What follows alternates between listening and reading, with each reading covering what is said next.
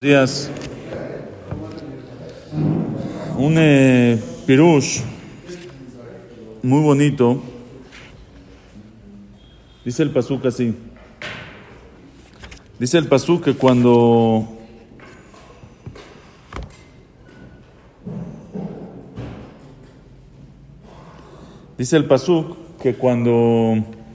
Eliezer fue a buscar a Ribka.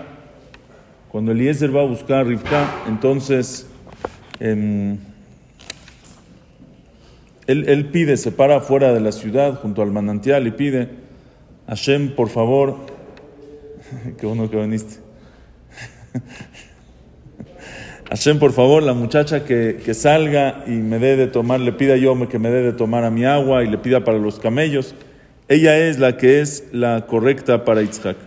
Entonces dice: Vayu terem kilá ledaber, antes de que termine de decir su tefilá, Veine Ribka yotzet, Ribka sale, que era hija de Betuel, el hijo de Milca, la esposa de Nahor, hermano de Abraham. O sea que Betuel era sobrino de Abraham, ¿sí? Y ella era su hija. Okay. Betuel, o sea, Abraham tenía un hermano que se llama Nahor, y Betuel era su hijo. Vekada al Shihma, y Ribka era su hija de él. Veanara tobat mare meod. Betuel su sobrino de Abraham, sí. O sea que Betuel y Yitzhak eran primos, sí. Pero aparte, Milca, la esposa de Nahor, era hermana de Sara. De los dos lados. O sea, eran primos de los dos lados, sí. Dice, sí, Veanara Tobat, ahí lo mandó, ve a casa de mi familia, por eso llegó él.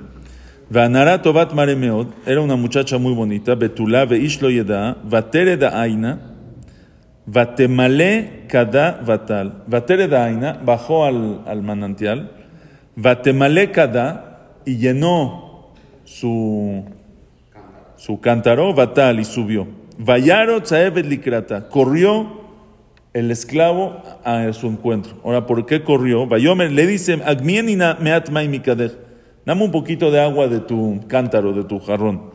Ahora, ¿por qué corrió con ella? Él todavía no sabe que ella es de la familia. Él necesita que sea familiar.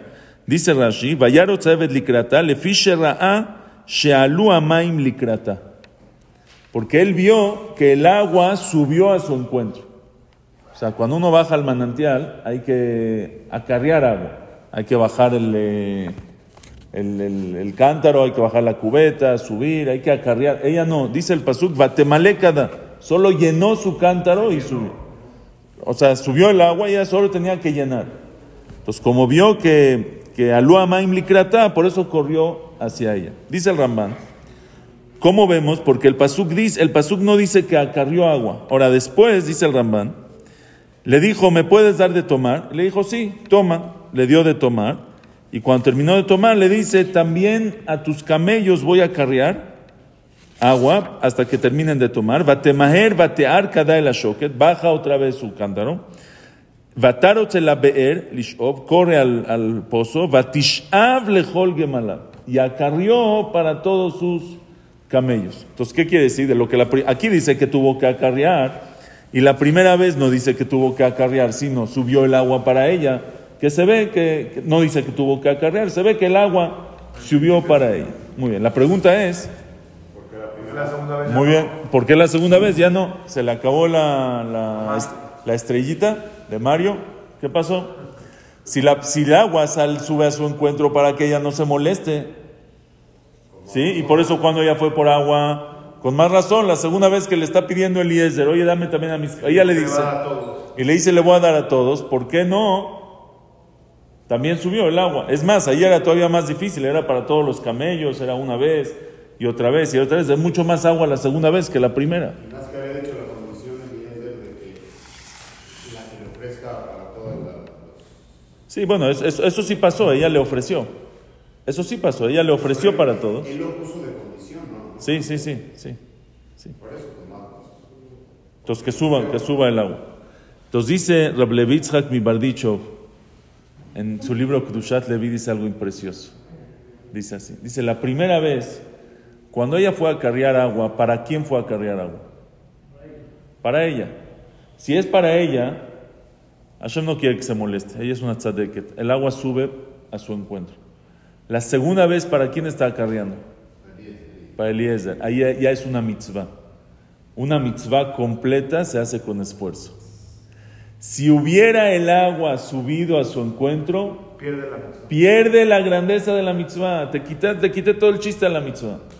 El pago grande de una mitzvah le fum tzahara. O sea, cuando te llega una mitzvah fácil. No es lo mismo. Una mitzvah es algo muy grande. Pero Hashem no le va a quitar, no va a hacer un milagro para quitarle méritos Para que gane menos. a Ribka, para que gane menos. Al revés. ¿Quieres que te haga un favor? Baja, que te cueste, te esfuerzas. Ganaste más. Más favor le hizo que no subió que al que sí subió. ¿No está increíble? La primera vez que es para ella, órale, que sea muy fácil. Pero cuando es para otros, está haciendo mitzvah, gesed.